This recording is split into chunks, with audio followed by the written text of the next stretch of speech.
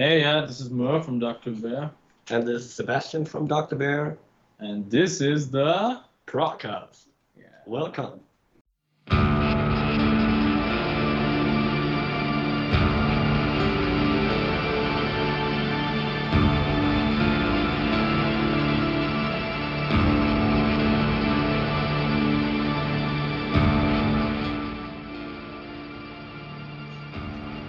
Welcome back to the Procast. I'm your host Dario, and today we're recording from my home. And it is episode 67, and as you heard already, I have two guests from Germany here. They're located in Freiburg, also in southern Germany, but little bit the opposite of the country here in the southern parts of Germany. How are you guys doing? Welcome to the show. Pretty well. Yeah, Nice weather, everything's fine, and we can be here, so. Yeah, yeah. good. Yeah, the Awesome. weather is good, yeah. A little hungry, but yeah, I think we'll take care of that. Get a pizza. Yeah, I'm super excited to have you guys on the show because yeah, the story goes like this, a little bit like this. My Procast co-host / co-producer Randy played with his band This Is Not an Elephant with you guys at some point last year, last fall, and had nothing but good things to say about you. And I couldn't be there, unfortunately, at this concert. But yeah, now I checked you guys out, and you have some crazy stuff to offer. And so I was curious to find out more. What Dr. Bear is all about. So why don't you just start with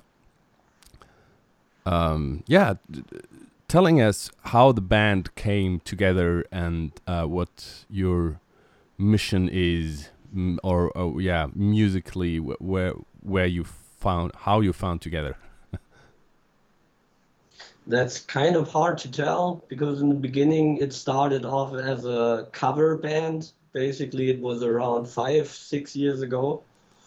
And then the lineup of the band changed and the music we played changed. And then somewhen I came together with these people and then we landed kind of at this music we play because it was something everyone had fun with and everyone felt involved with, and then we wanted to see where we can push it. And Yeah, I think the way it really started, at least the way the band is now. I'm not one of the founding members either, but I mean, I think he is. You are, right? yeah, I'm the only one left.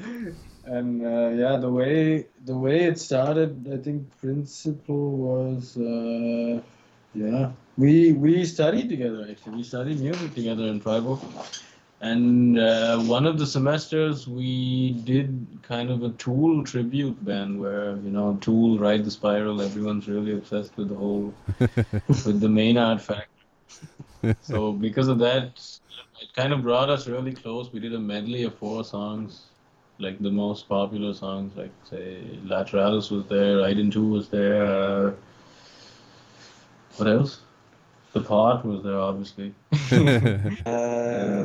One more, Enema was there, yeah. All right. And is it available on YouTube? It is actually. It actually is. Sessions. There is a channel run by a friend of ours called Dorian. He records bands. And like we do these one-take videos with live cameras, and there is a video on YouTube actually. Hopefully we've come a long way since then. But yeah, it was fun. It was really fun. It was really cool. And that's how 4 of the 5 members of the band played together for the first time. But the band as Dr. Bear, I think, goes way before that. Yeah. But then some of the former members had to leave the band because they moved to different cities and stuff. And then it just made sense to go on with these guys. And Yeah, like Was the pretty much best decision in a while. it was. Yeah, we're all friends. We all do our bit, and it's somehow we're learning. It's a process, but I think we can say that we're proud of what we've done so far. I guess, Yeah, for sure. even if it sounds cocky. Yeah. What you've done so far is you put out an EP in 2017 called Galama, and then a concept album called Exercises in Composure, which you released last year. And those were the two. It is the more or less the back catalog, and then this year you put out a monster 10-12 minute single. How would you say are the differences? Where are the differences in those releases? Maybe both in a working way. Like, was it different working together, producing, writing the music together, and also the outcome? How was the music different? I mean, the main difference was probably before the first two EPs, because in the first two EPs, I wrote the song together with the former guitar player, and he came from a completely different musical direction. And when he left the band and I started writing with him, also the music changed pretty much. The process You're changed. talking about me. About him, yes, my beloved friend. And yes, also we had changes in where we recorded it and who produced it and stuff. And so there is a difference in the sound and the style from every release to the next. But now we got to a point where it stays more even in kind of one direction, while we had this major change between the first and the second release. Yeah, I mean it's you can hear it pretty much. I mean, this like the first release is really, I really like the songs. They're like safe, really cool songs to play live. The second release with the, I don't know why do you call it an EP? It's concept album. Yeah, yeah. The second release, Exercises in Composure, is like a very, we experimented on that a lot actually. It was actually really, I wouldn't say, was it rushed? It was pretty rushed, right? Yeah, I mean, it happened all in quite not so much time, because we also set the date for recording it and stuff pretty early, and then we were like, yeah, okay, we have to finish it till that date and stuff. So Yeah, we decided to give each other deadlines because with studying music and working on the side to keep the whole thing afloat and stuff, you got to make sure you prioritize something. So we prioritized the release, and Sebi would come home, and then we would write, we would record, and then show it to the rest of the band, and soon it was an album out of nowhere. So we decided, okay, let's call it a concept album. yeah. And it is, I think it did. It's With the newest song. Yeah. That's Let's stay at Exercises in Composure for a second now, because you're teasing it as a concept album here. Of course, I'm curious about the concept. What's behind there? What's an Yeah, it exercise in is. composure? Yeah, it was mainly driven by a kind of roughly Buddhistic idea.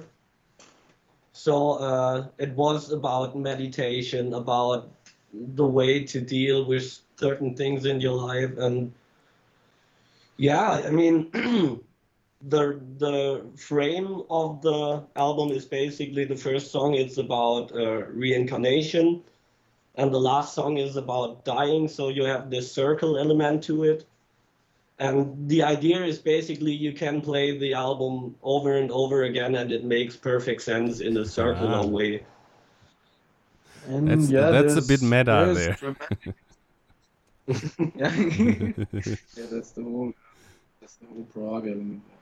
But yeah, there are some instances in the album also where the emotions go in ways that are different from what's happened before, and there's a lot of changes. We used a lot of ethno instruments, like we call them ethno instruments because they're not really typical instruments found in prog metal bands. We play this string instrument from Turkey called the saz, Sweet. which is like, it brings this microtonal factor in it, Yeah. which is pretty. sing, I guess. Yeah, with some throat singing. We had some. Our drummer does a lot of throat singing, like this Tibetan stuff. Like, it's really interesting. And we used some layers of that. And we also used the Glockenspiel, which is like kind of like a German version of a vibraphone, xylophone kind of thing. Like, Yeah. and then we had a really ancient Chinese violin on that record called the Erhu, which plays a solo in the song Out of the Blue, which I think was Sebi's idea actually. Yeah, because my brother plays it because he studied violin and then someone got interested in that instrument. Okay. And I was like, yeah, okay, if you go in this Buddhism direction, it makes perfect sense to use also an instrument that comes from this part of the world. And yeah, turned out well. Cool. Yeah, I will definitely go back to listen to it again. I didn't really have the time. I was listening to it like in the background, but there's so much going on that you really should sit down and take your time to listen to it. Yeah, moving on to this year's release, which is the song "The Day I Invented Rain," which was released at the beginning of June, I believe. Yeah, it was. So It was June the 5th. What? Yeah, sounds about right. I think that was a Friday, and Fridays are the release days of the week. One thing that stands out immediately if you like listen to "The Day I Invented Rain" and the earlier stuff or the other stuff, that I think there's a major step up in production to be heard. Definitely. Yeah. And I mean the song is a mammoth, a gargantuan mammoth song that's also playing with different moods over the total runtime of 10 minutes and 58 seconds. Yeah, it's all the master is always different each time. So is it intended as a standalone single, or is it like a teaser of more things to come this year? Yes.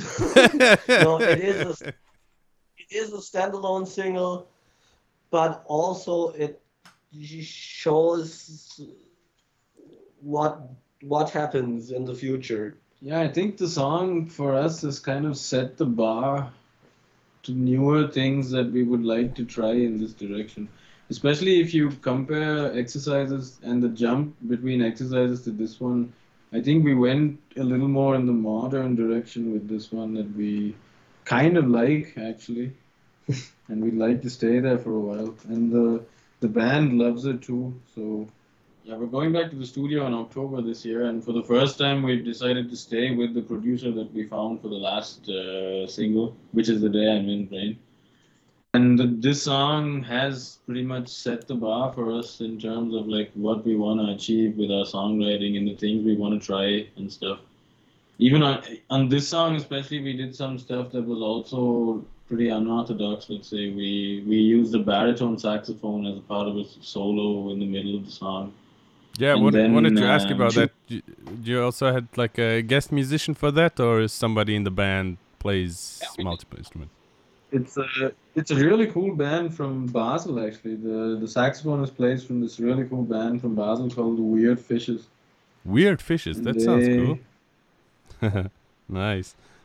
And yeah, I mean, she's a friend of ours. I mean, my ex-girlfriend sings for the band, so I kind of got to know her through that. And she's a really cool saxophone player. And since we just decided, okay, we go into the studio and see what she can offer. It wasn't really a concrete idea that we had, but we really wanted to try it out. So we did it, and it really paid off. It worked out surprisingly good. Yeah. I mean, normally you don't set stuff like that to a saxophone player, and he shows up in the studio, plays 5 takes, and is like, yeah, okay, I'm on. Yeah, it's especially over 13/8 and some ridiculous time stuff that they're not really used to. But it really worked out. She was really open-minded through the whole thing, and we were done in like less than half an hour, I think. Yeah. Wow. Not bad. I was when I was first listening to it, there was like something that sounded really familiar, and it took me like, yeah, multiple revisits to pinpoint it, and it's like towards the ending part of the song. There's like a very melodic section where you're singing, "I am this and this, I am this and this, and this," and at some point I think I got the reference. I don't know if it's intentional or not. I think it reminded me of something from the ocean, from anthropocentric, heliocentric era. There's like a pretty similar melody in one of these songs. I didn't take the time to really like find the specific song. That's interesting. We have to check that out. But if it is close to the same, then it was not intentional. And we're sorry. Sorry to the ocean. And anyway, wouldn't be the worst fit for potential touring opening slot. The ocean, wouldn't you say? Let's put that down. We should contact the ocean. Yeah. Let's do it. Once hopefully touring goes back to more or less normal next year, I hope you guys will be able to play again, because last time you were in Munich, I couldn't make it. So Yeah, we hope so We too. hope to be back. say once again, you were kind of talking over each other. I just said we hope to be back there in Munich. It was fun. It was really cool. And we also, yeah, I mean, This Is Not an Elephant was really fun to watch. I didn't really know what to expect because I think they are friends of our drummer. So that's how we got to know them, and that's how we got to like listen to some of their music. And live was really fun. Yeah, And it was actually the last concert before this whole Corona stress happened. That was the last show we played. So wow. Actually, definitely want to play it again. the last show I saw was This Is Not an Elephant. It was just last week. So yeah, Nice. here in Munich we have the biggest and oldest and most important venue for rock and metal and alternative music styles, the Backstage. And since it is possible again to do small distant concerts, they are inviting small Munich bands to play in the biggest venue, like the biggest hall of the three venues they offer. Usually it's like 1,200 people capacity when it's sold out, like when Opeth or Ginger plays there. I don't know why Opeth was playing there on the last tour. They should have played at least one size bigger, but it was sold out, so it was nice for them. But they didn't fit all the stage production on the stage. That's another story. Anyway, so This Is Not an Elephant played last week together with another cool band called Munich band called Brain Dead Wavelength. And it's like in this big venue. There's like tables, and of course you have to give your name and your phone number and everything. But yeah, it's distant and it's cool. It's better than nothing, I think. The last concert I saw before that was on I think on the 11th of March, also in the Backstage, but in the middle-sized venue. That was Murath from Tunisia.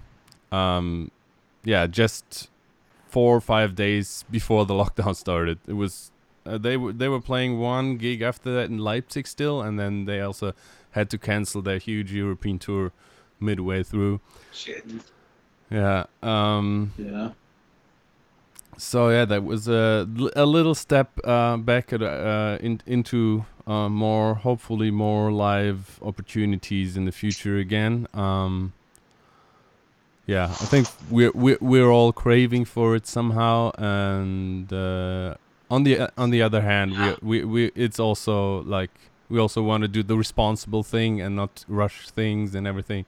So it's not the easiest decision in these regards. Yeah, you already teased the future of Dr. Bear now with The Day I Invented Rain, that you're gonna go into the studio in October with the same producer, with the intention of putting together another full-length album? Question mark. Not yet. Okay. We're gonna produce 2 more singles. Yeah, we were pretty productive during the whole Corona phase and staying at home. We finished 2 more songs, and that's this time they're not 11 minutes long. Thankfully, they're like Together they kind of are, but together they come around say 11, 12 minutes. And for one of them, we want to do a music video, which is going to be our first music video. So we're planning on finishing the songs and the music video this year. Yeah, we should. if possible, yes. The songs we would for sure, but the music video we're still working on storyboard, things like that. You're gonna do it all DIY? Yeah, we're pretty obsessive about this. I don't know why. But yeah, we have a really there is a really cool network of people here that do so much of productive stuff and so much quality stuff actually, and we're lucky to know some of them. So it makes our lives way easier in a way. Awesome. It's really cool. Moving into the direction of our little other section, I would like to ask you about some of your main influences, because in reading your bio, listening to your music, it's obvious that it's like, that they're all over the place. You describe your genre as brutal ethno-prog, so I'm curious where, of course you mentioned the Tool origins, the Tool cover band origins of the band, but yeah, where do you like the main influences come from when it comes to songwriting for you guys? That's also really quite hard to answer, because if you have different people with different influences and they put together something, then it's hard to pinpoint, okay, where is it actually come from. So for you two personally, I think the main you could. I think for Sebi, it's a lot of this. I mean, if I'm allowed to guess, let me say for Sebi, it's a lot of these grunge-based rock bands that there is a certain heaviness, but not necessarily through guitars or anything. It's just the way the song itself, kind of the way, I don't know, the mixture of the voice, the instruments, the intensity kind of makes it heavy, and it doesn't have to be compression. It just it's just a certain element of the music that makes it heavy in a way. Yeah, I mean, for me, it's mainly 90s rock and metal bands. Stuff like, what do we name first? Deftones and this direction, Korn. Because, this is the main part of the music I listen to comes somewhere from that era. Mm-hmm. I mean, I also got more into modern stuff, but this is where my heart lies basically. And then through him we got more into the Opeth, Meshuggah direction, and I mean, for me, I would definitely say Opeth is in there, because I mean, I love the way there's so much melody happening in the middle of all that chaos and heaviness, and absolutely, there's I can this relate drama. to that. Yeah. There's this super drama factor in the music that I think is just, that has to be, you've got to have that in a way. That there's a lot of people that listen just for that dramatic factor, and once they find it, you kind of strike a chord with these people in a way, and they really like it. Funny little backstory. When I discovered Opeth, I must have been around 16, 17 or something. And it was through Arians, The Human Equation, where Mikael also sang and growled. And up to this point, I couldn't stand any growls or unclean vocals or whatever yeah. you want to call them. It was like just disgusting, and I didn't know how to process them somehow. And so I heard Mikael growling on The Human Equation, and I thought, okay, this sounds intense, and I can relate to that somehow. So I went to check out Opeth, and my first album that I checked out back then, and it was in 2004, so it was an older album. The first album I got into my hands in the record store, it was Still Life, and it blew me away to the moon and back. And yeah, it was without a doubt the first growl record that I really got into, and I really fell in love with, and it was for a long time the heaviest shit I was listening to. I completely relate to that. That was so, yeah. For me, it was back in the LimeWire days actually, and then that's why I never really listened to albums, because I grew up in India, and then we never really had Spotify there and all that. Back then, Spotify I think it's not, at least when I was back, it wasn't a big thing. But that's why most of our friends, we used to like torrent music in LimeWire and things like this, where you could only download, single songs at a time or entire discographies at a time. And so you wouldn't really know where to start. Okay. But I was pretty lucky to have some friends that were really into heavy music. And the first time I watched Opeth live, I didn't know a single song of theirs. And I also really hated growling music. I hated it. It was really, it didn't speak to me at all. But then I saw Åkerfeldt live, and I was like, I mean, Åkerfeldt, sorry, it's Åkerfeldt, right? Yeah. I saw Åkerfeldt live, and wow, I didn't know a single song, and they played, apparently, like later I figured out that they played really rare songs at that concert, like The Baying of the Hounds and things like that, which they don't usually play.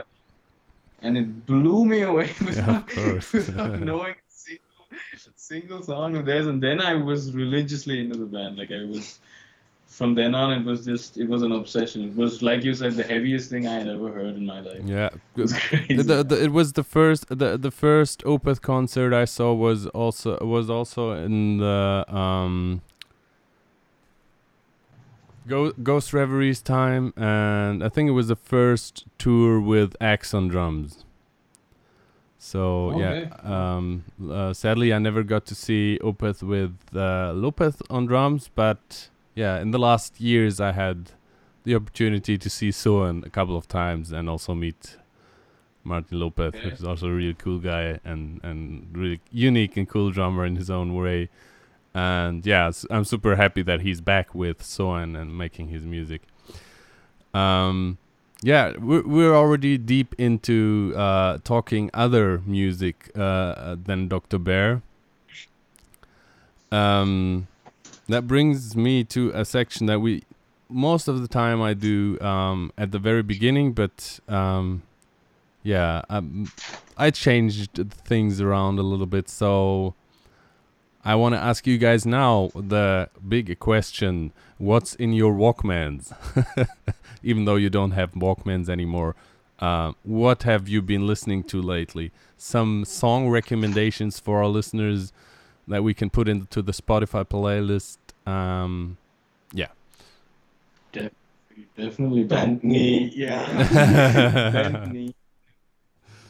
This is such a sick band. I found this one album of theirs around, say, 3 months ago. It's called Shiny Eyed Babies. Yes. And it's from a band called Bent Knee, and it's some of the most interesting stuff I've heard in a really long time. I mean, I love these guys' attention to detail with sound design, and it's dramatic. It's really dramatic. It's like a musical, but pretty intense stuff. Yeah. They're also with weird influences. Yeah, it's brilliant, and everyone should listen to it. And it sounds It's almost theatrical, and it has influences from completely different music to it. It has a pretty folky and country vibe to it, and all the intensity you can ask from music. So I mean, yeah, that's pretty. We're selling it really well right now. Yeah, I can absolutely agree to that, or I can feel that as well. I had the pleasure and the opportunity of seeing the guys live 2 times with Haken. Oh, wow. Last year, beginning of last year, was it? Or I think so. Yes. Okay. It all seems like in another lifetime. Yeah, they opened for Haken, and the band making that lineup complete was Vola in the middle from Denmark. Okay. Yeah, that was sick. About them personally.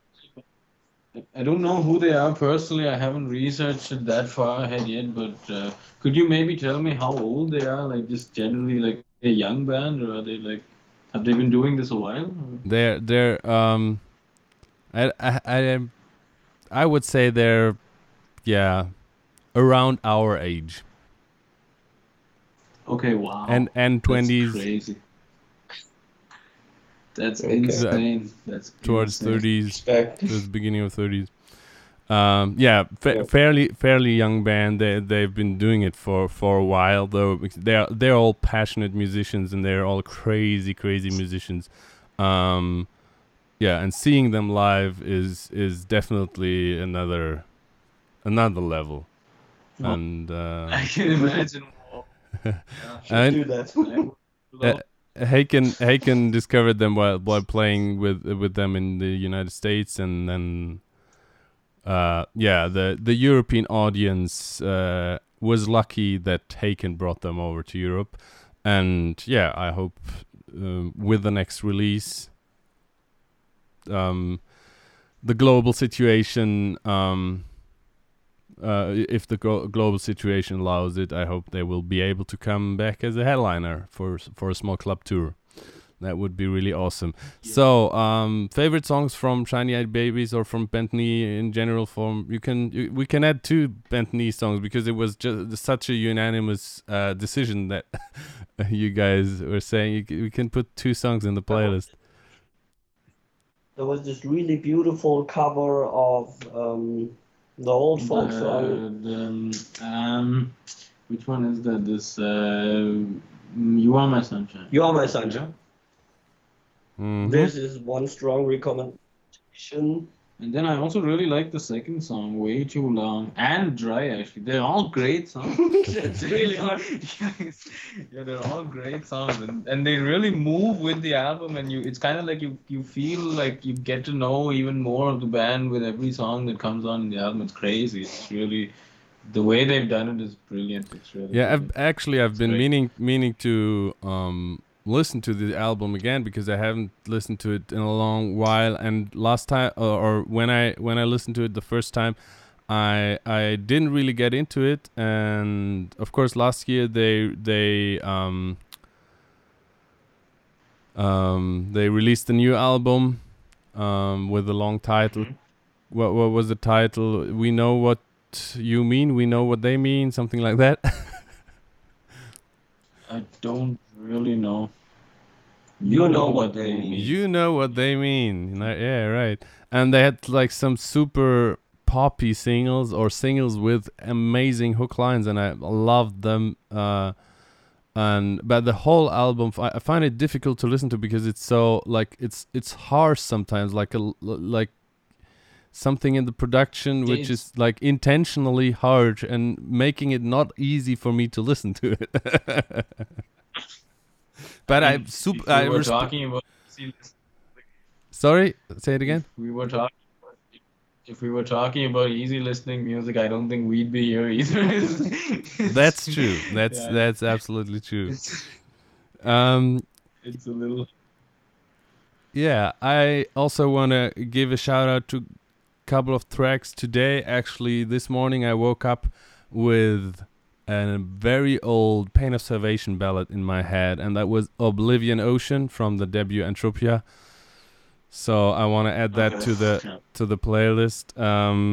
Second one I had in my head spinning yesterday, and I was thinking, it was one of those instances where you have a melody in your head and you're damn, which song is it? Which band? I can't quite pinpoint it, and it took me half a day, but then I remembered it was a very new band, international project from Dutch session musician called Kevin Storm. His project is called Fleet Burner, and they have 2 singles out. The debut album is coming in the fall. The second single was called The Passenger, and that was the chorus of The Passenger stuck in my head. And it also has a monster bridge with amazing guest vocals from our good friend Agnete Magnus Kirkevåg, the singer of Norwegian prog metal band Madam Mortem. That would be the second recommendation from my side in the Walkman section. And last but not least, I want to give a shout out to an amazing young keyboard player who is located in Australia. He's called Rohan Sharma, and he just put out last Saturday. He put out his debut release called 18. Like, he's just 18 years old, so I think he's pulling an Adele here. I don't know. Anyway, the album is called 18. It features guest performances by Richard Henschel and vocal guest performance from Thomas Kuche from Next to None, and also a guitar solo, guest solo from Lucas Dalla Rosa, who also did the master. And the single from that album was called Carnival. You can also find it on YouTube and stuff. All that's gonna go into the Spotify playlist, along with a best of Dr. Bear that you guys gonna give me in a bit. I think for now that's it for this episode. Thank you guys for joining. Have a nice summer, and I'm super curious what you guys will come up next with. Yeah, too. Yeah. Pretty. Okay. Thanks. Yeah, it was fun. Thank you guys for listening. Goodbye. Talk to you soon.